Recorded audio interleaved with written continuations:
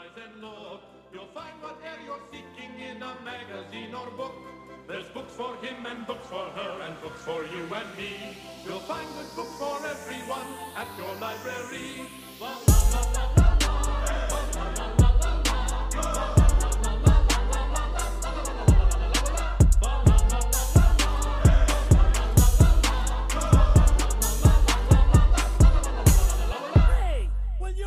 Please pipe down. I'm trying to read. This is a library.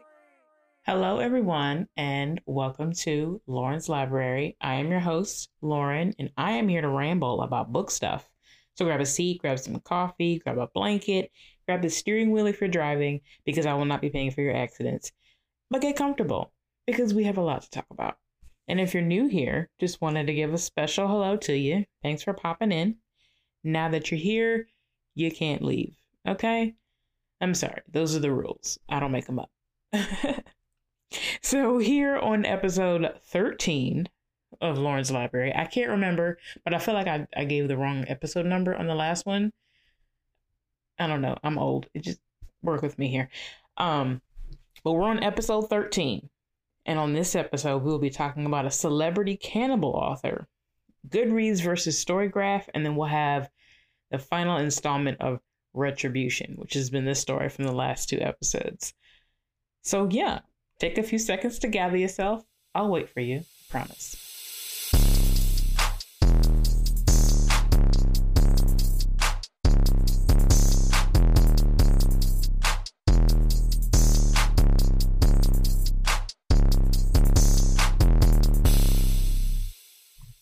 Okay, so celebrity cannibal author, right?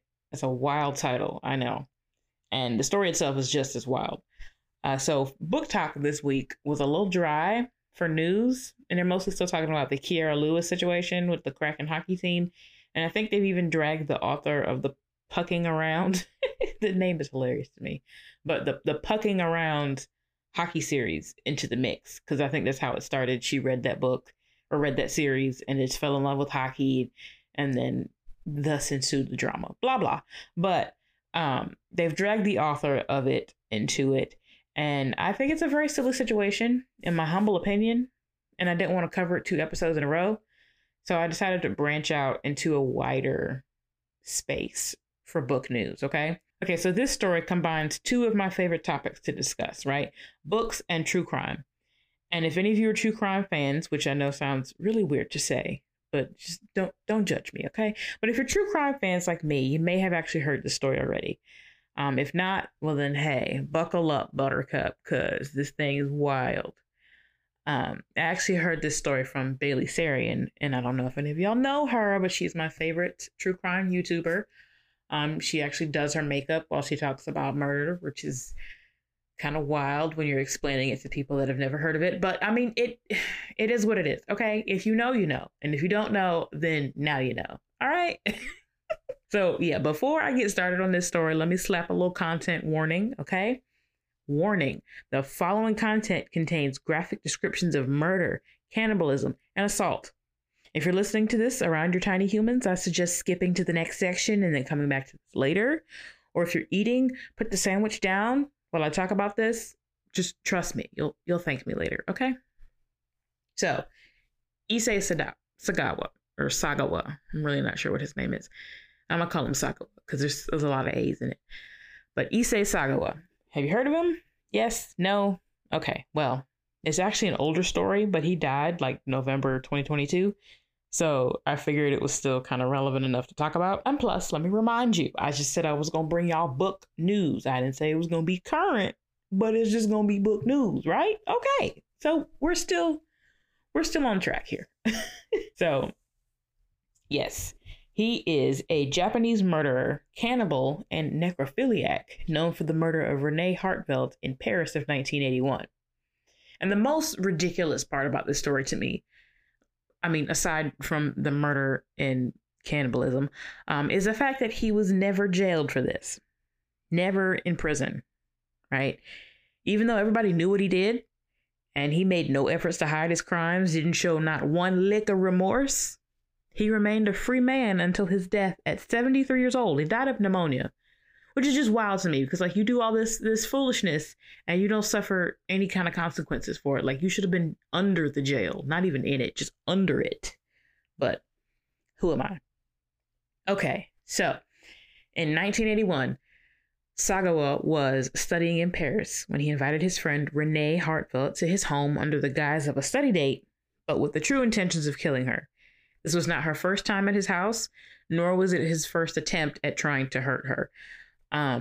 He kept chickening out every time he invited her over. Like she would be reading poetry and he would be like standing behind her with a gun to her head and would just be too scared to pull the trigger, which is also just nuts because like she's just, reading like poems like roses are red, violets are blue, and he's just standing with a gun behind her head. Like, where are your instincts? Like your spidey senses didn't tingle, the hairs on the back of your neck didn't stand up, nothing at all, nothing, really? Okay, I'm not victim blaming. I'm just saying. Okay, it's just wild. So he shot her in the back of the head, actually, during one of their study dates while she's reading poetry.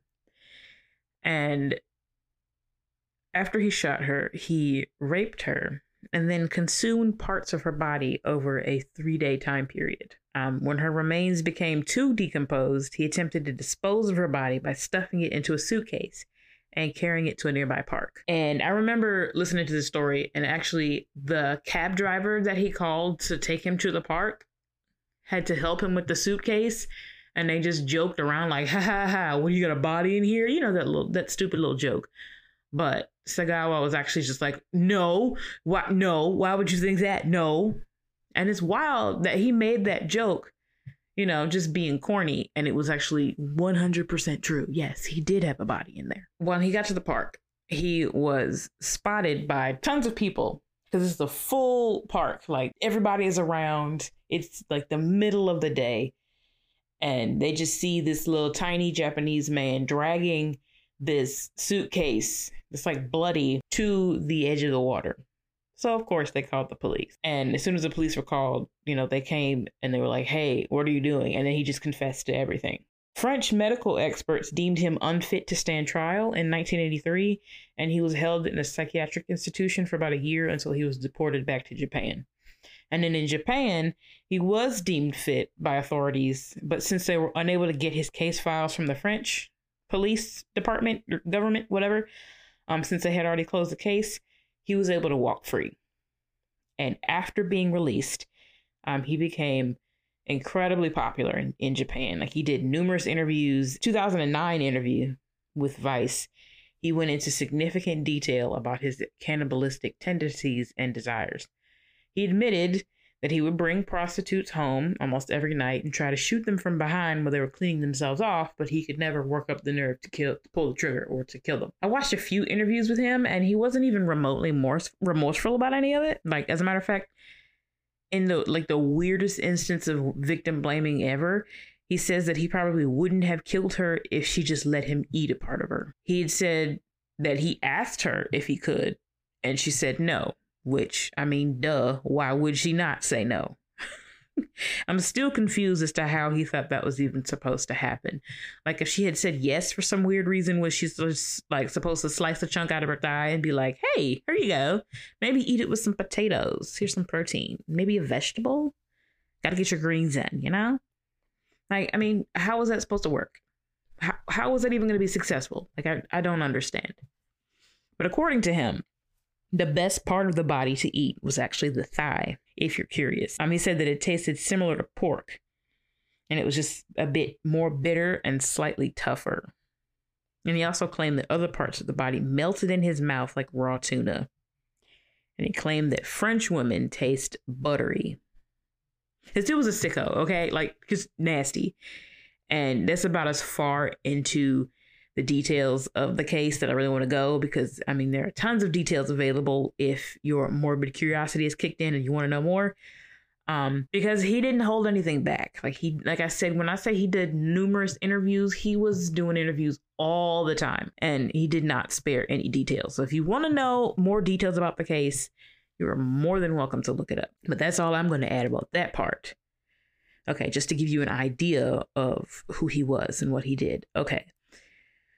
So, unfortunately, The pictures of Renee's body are actually available on the internet as well. And my dumb tail was feeling real, just, I guess, curious about like the seriousness of it, I guess. I don't know, as if reading the details wasn't enough. So I went and looked at the pictures, and I'm not proud of myself for that because I was nauseous for about 2 days. Like, I don't suggest you look at it. I really don't. Anyway, I said all that to say that after he was released from the psychiatric facility, he went on to reach celebrity status in Japan. He wrote a series of I can never say that word right. Horror, I don't know, horror manga books or manga. I don't know how you pronounce that either. I don't know how to pronounce these words. I probably should have figured this out before I did this episode, but I didn't. Anyway, he did a series of those books that depicted the murder. And he published a sort of memoir called In the Fog, where he goes into excruciating detail about the murder and eating her flesh.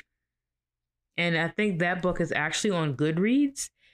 It's available for purchase, although it's very rare and not cheap when you do find it.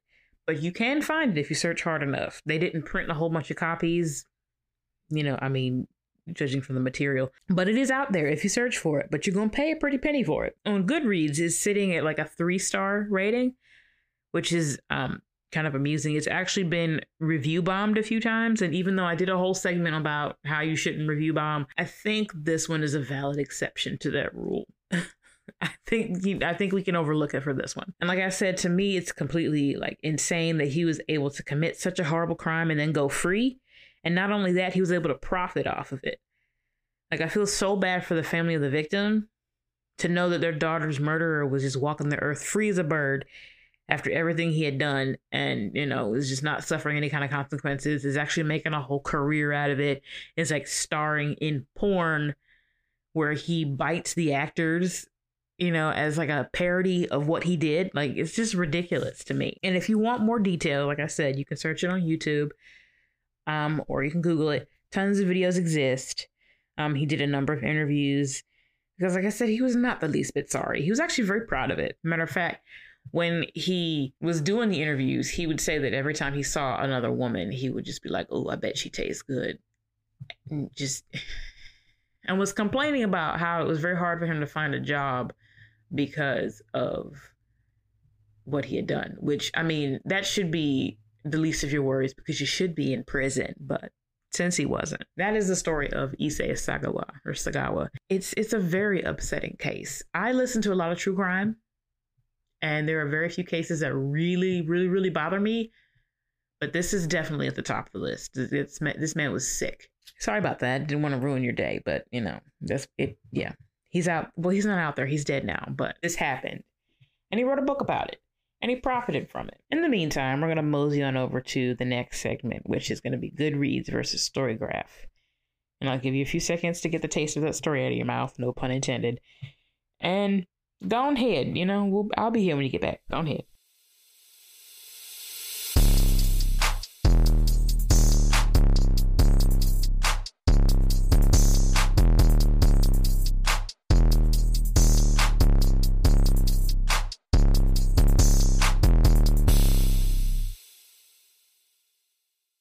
Okay, so I made the mistake of assuming that every reader knows about websites like Goodreads, and my apologies on that, but a quick rundown of what it is. It's a website where you can track your reading goals, post reviews, add a TBR, which is a to be read list, and you can enter or even host giveaways if you're an author. Basically, it's a one-stop shop for all things books. I did a segment a few episodes ago about how people were review bombing certain books on Goodreads because they allow you to review pretty much whatever you want. And because of that, some people think the website does more harm than good.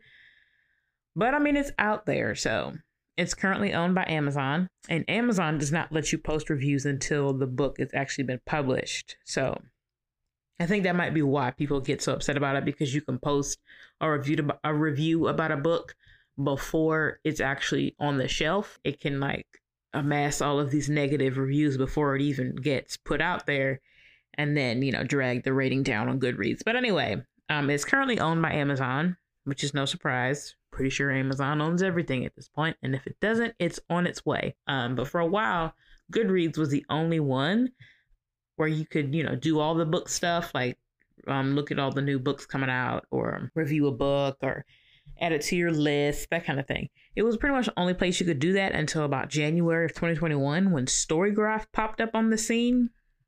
And at that time, it was kind of hard to form an opinion about it because it was still new. And it was still, working out the kinks, working out the bugs, adding new features, all that good stuff. But now that it's been active for a few years, I think we could probably form an opinion. I use both websites because, who doesn't love options, And because I have a short attention span and I get bored with one website and just switch to the other one. But just in case you were interested in being more intentional about tracking your reading, I figured I would give you my opinion on both of them and we can go from there. So Goodreads is pretty simple to navigate. They have places for book discussions. They allow you to create book lists, like I was saying, and track your currently reading and your to be read list or your want to read. You can name the list, whatever you want to name it. And the database of books is constantly growing. So you're likely to find even like the most obscure books up there, no matter how obscure. Because there was a few silly books that I read at the beginning of the year, and they were on Goodreads too. I kind of wonder if, since it's owned by Amazon, they have a way to just automatically put it up there if it's on Amazon. I need to look into that. But Goodreads has giveaways almost all the time for popular books and less popular books. And then there are tons of users that you can connect with, and even small groups that you can become a part of. It has a whole entire community that you can pretty much build a large following on. Like you can comment on people's reviews and talk about how you agree or disagree, whatever. It's like Facebook, but emphasis on the book part. Less on the face, more on the book. And there are reading challenges. And one of the things I mostly use Goodreads for is to keep track of how many books I've been reading over the year and set a goal for how many books I do want to read. Overall, Goodreads is a fun site to use when you want to be able to keep track of the books and maybe find out what your friends are reading and meet new people, blah, blah. But in my very humble opinion, Storygraph is where it's at, okay? I honestly forgot I had Storygraph. I'm just going to be honest. For a little while, I forgot I had it. So it's not as thoroughly put together as my Goodreads is, but I'm working on it. I spent the week updating it and adding the books that I've read and whatnot. And what I love the most about Storygraph is the fact that everything is so detailed, down to the ability to give a book a half a star, which is something that Goodreads has not yet added. So when you're on Goodreads looking at the reviews, sometimes you'll see I gave this book 2.5 stars rounded up. So they gave it technically 3 stars, or 2 stars rounded down, or something like that. People say that in the review because Goodreads does not allow them the ability to give half a star. But on Storygraph, you can give half a star. You can give 0.75 of a star. They're not playing when it comes to the details of the reviews. We can get this down to the nub, okay? And then another thing that I really like is when you're adding the book to your read list and, you're telling the site when you read it, when you finished it and whatnot, it asks you whether or not the book was character or plot driven. It also asks if the character development was on point, and it asks if the characters were lovable. It asks what kind of theme you would give it. It gives a spot for trigger warnings and for things that other readers think you might need to watch out for when you are partaking in a particular book. And then it offers a space to write a review. So it's super detailed down to the very smallest, minutest of details. I really like that. It makes everything so much easier when you're trying to decide what you want to read next. And then it has recommendations, and those recommendations are pretty spot on. If you fill out Storygraph and tell the books that you read, tell the books that you like to read, that kind of thing, it will give you some pretty spot on recommendations, which is dope. And then we have the stats. And I absolutely love the stats, okay? And I'll give you a little sneak peek of what my stats are for the year so far. As of today, I have read or listened to at least 83 books, according to Storygraph. It's actually more than that. Some of them aren't available on Storygraph yet, and I got a little too busy and a little too lazy to add them. So it cut out a few of them, but we'll just talk about the ones that I was able to put up there. So out of the 83 books that I've read, which is 28,702 pages, it has a pie chart with the moods of the books that I've read. And most of them fall under the emotional or reflective categories, with mysterious and dark and tense being the other categories that were most popular for me. And if you click on the color, it actually brings up the specific books that I read that fall under that category. So when you go on yours and you update yours, you click on the books, you click on the color, it'll show you the exact books that fall under that category. Then there's pie charts for pacing and page numbers, and then nonfiction versus fiction, and then the format, like whether you read it on ebook or paperback or audiobook. And it also shows which authors that I have read the most and the average rating of my reviews. Baby, Storygraph has detail. It's giving detail. Okay, so if you're like me and you love nerding out about stuff like that, then I suggest Storygraph over Goodreads. But you may have to add a book every now and then, but to me, that seems like a small price to pay for such a detailed description of your reading habit. And then, matter of fact, when y'all go on a date, y'all can pull up your Storygraph, be like, bro, or ma'am, whatever, show me what you really like. Let me see your personality through your reading habits. Let me see your personality through your book. Boom. You can pull up their pie charts and you can look at their graphs and really get a feel for who you're dealing with. In a perfect world, that would be a really good dating criteria. I wonder if I can make a story out of that. Okay, anyway, if you really don't care about all of that and you just trying to log your books and go, then Goodreads, you can just add your books to the read pile or to the to be read pile and just keep it pushing. Either way, I think both sites have their pros and cons, like everything does. But if I had to choose, it would be Storygraph all day. Okay, so which one do you guys use? Let me know. I'll put a poll at the end of this so you can vote and tell me which one you like more or which one you're going to use. And I'm really excited to see what you guys think. Also, I have a quick announcement before we get into the short story section. My debut novel is coming out in the next few months, which is exciting. Also nervous, help me. But I am on the hunt for some ARC readers. And the story is about a couple struggling with an Alzheimer's diagnosis. And it's also a story about love. So if you can relate, if you've ever had a family member or somebody that you know and care about that was struggling with Alzheimer's, please reach out to me. And I would love to have you read, the arc of this book and give me your opinion on it. You can reach out to me on my Instagram, or you can email me at thebookiebabeblog@gmail.com. And remember, that's bookie with a Y. So it's THEBOOKYBABEBLOG@gmail.com. And then let me know. But be gentle, because I'm fragile. Okay? Anyway, let's slide on into the final installment of Retribution. Okay? Boom.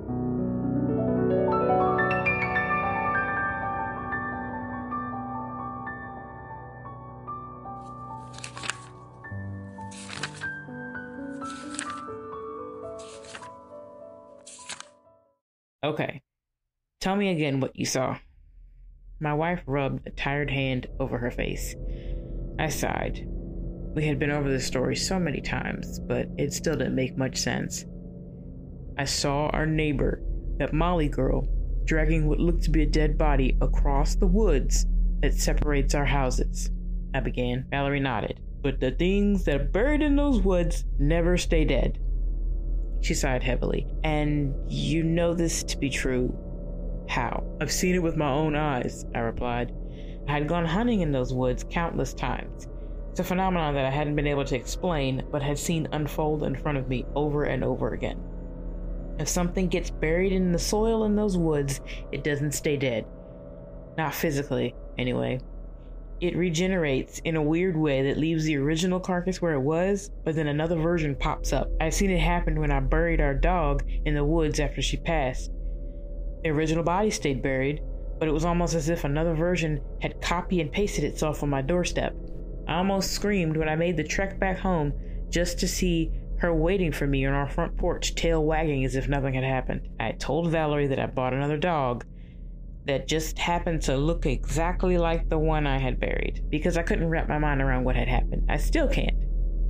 I had been Googling, trying to find out how this was even possible, but so far, regenerating soil doesn't come up with the results that explain any of this. I had been in the woods almost daily, burying dead animals and watching them respawn not too far away. We won't get too deep into the discussion on how I located all of these dead animals, but I needed them for research. And we'll just leave it at that. I had been hunting for something else to test it out on when I saw Molly dragging a man's body into the woods. Any normal person would probably have called the police, but I was curious to see if it would work on humans. It did. I watched in morbid horror and fascination as the man respawned almost immediately after Molly had left. The man coughed up a good amount of dirt and then looked around in confusion, probably wondering how he got there. His movements were choppy and stiff, like he was trying to get used to having limbs. I had taken a step forward with the intention of trying to help him out, but then I froze.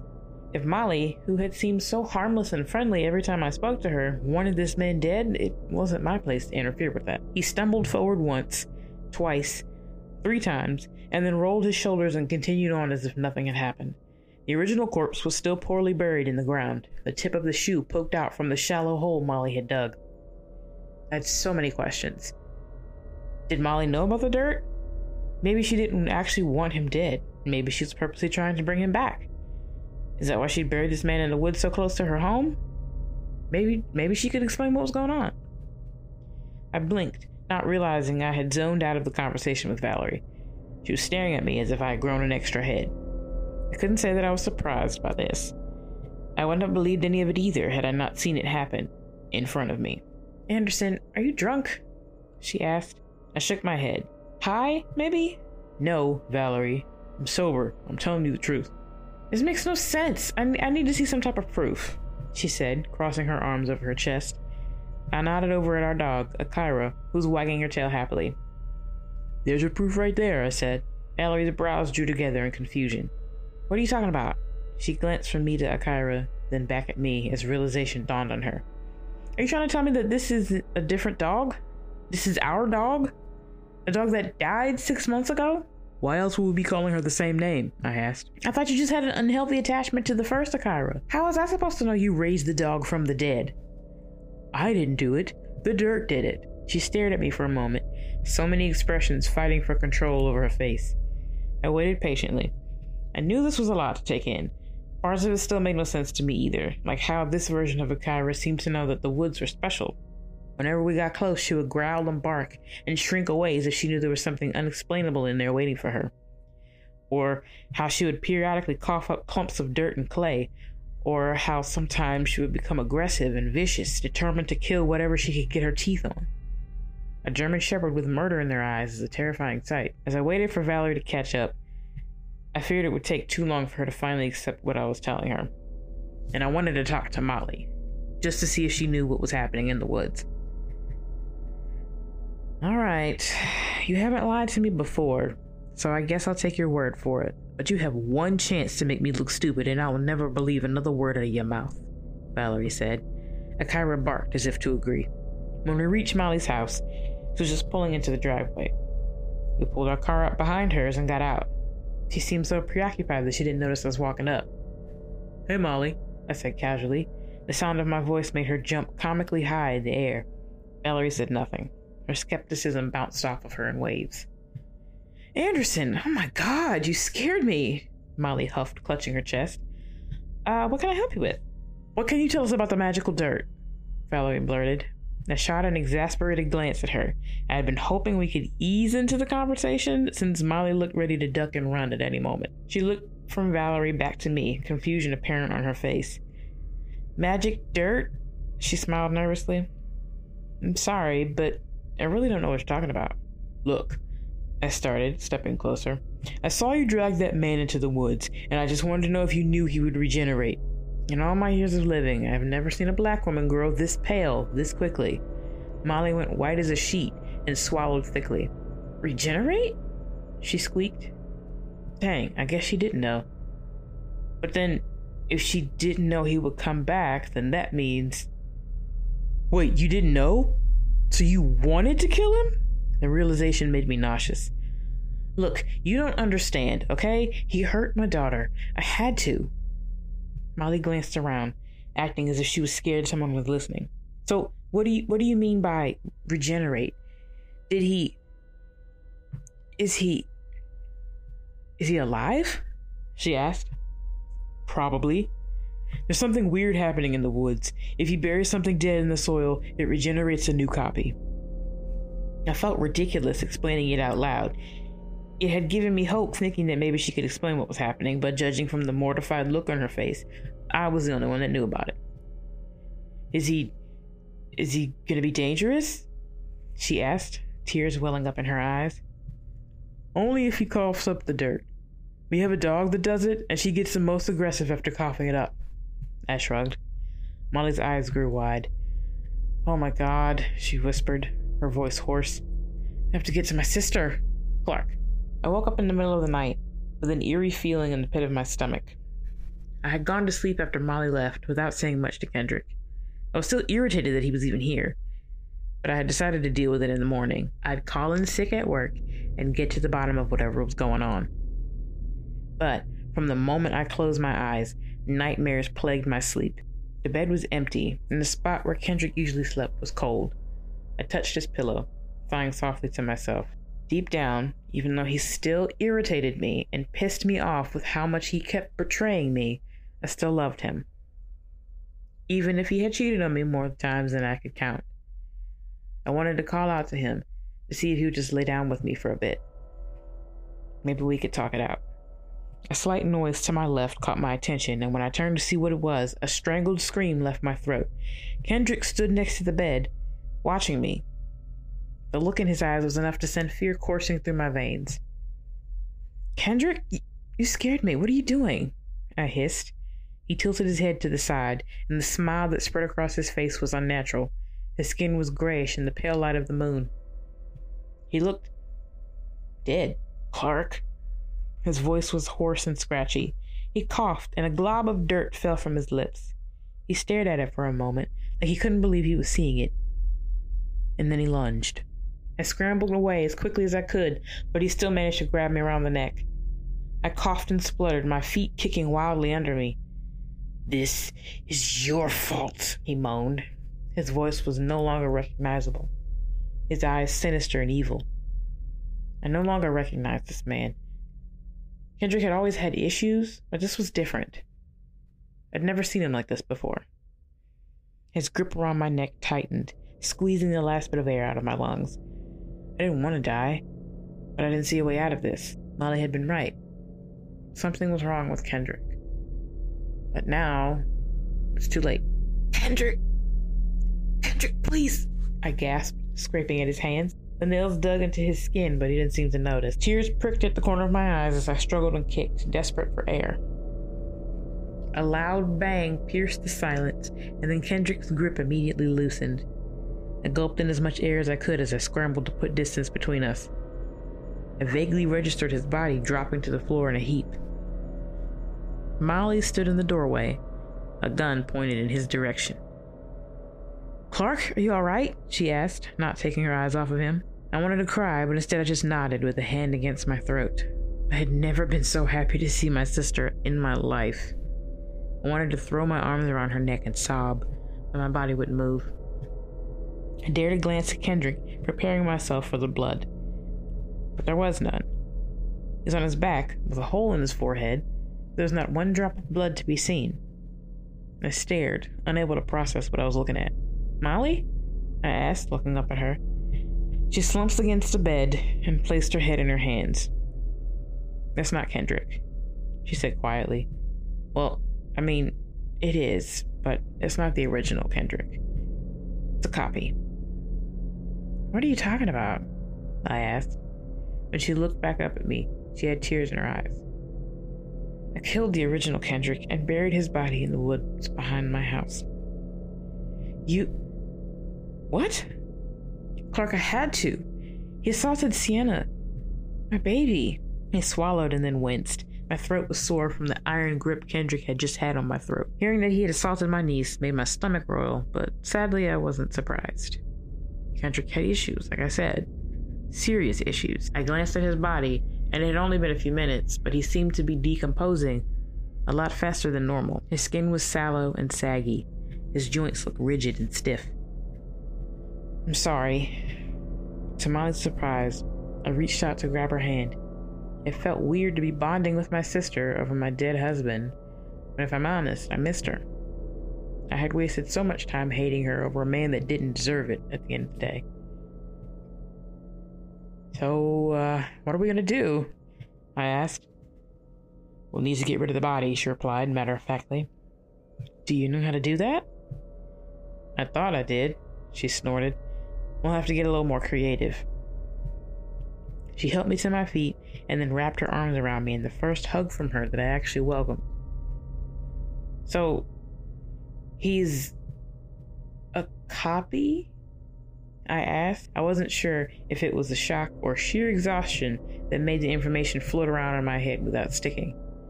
Molly sighed heavily and placed the gun in the waistband of her jeans. Her brown skin was flushed and slightly pink.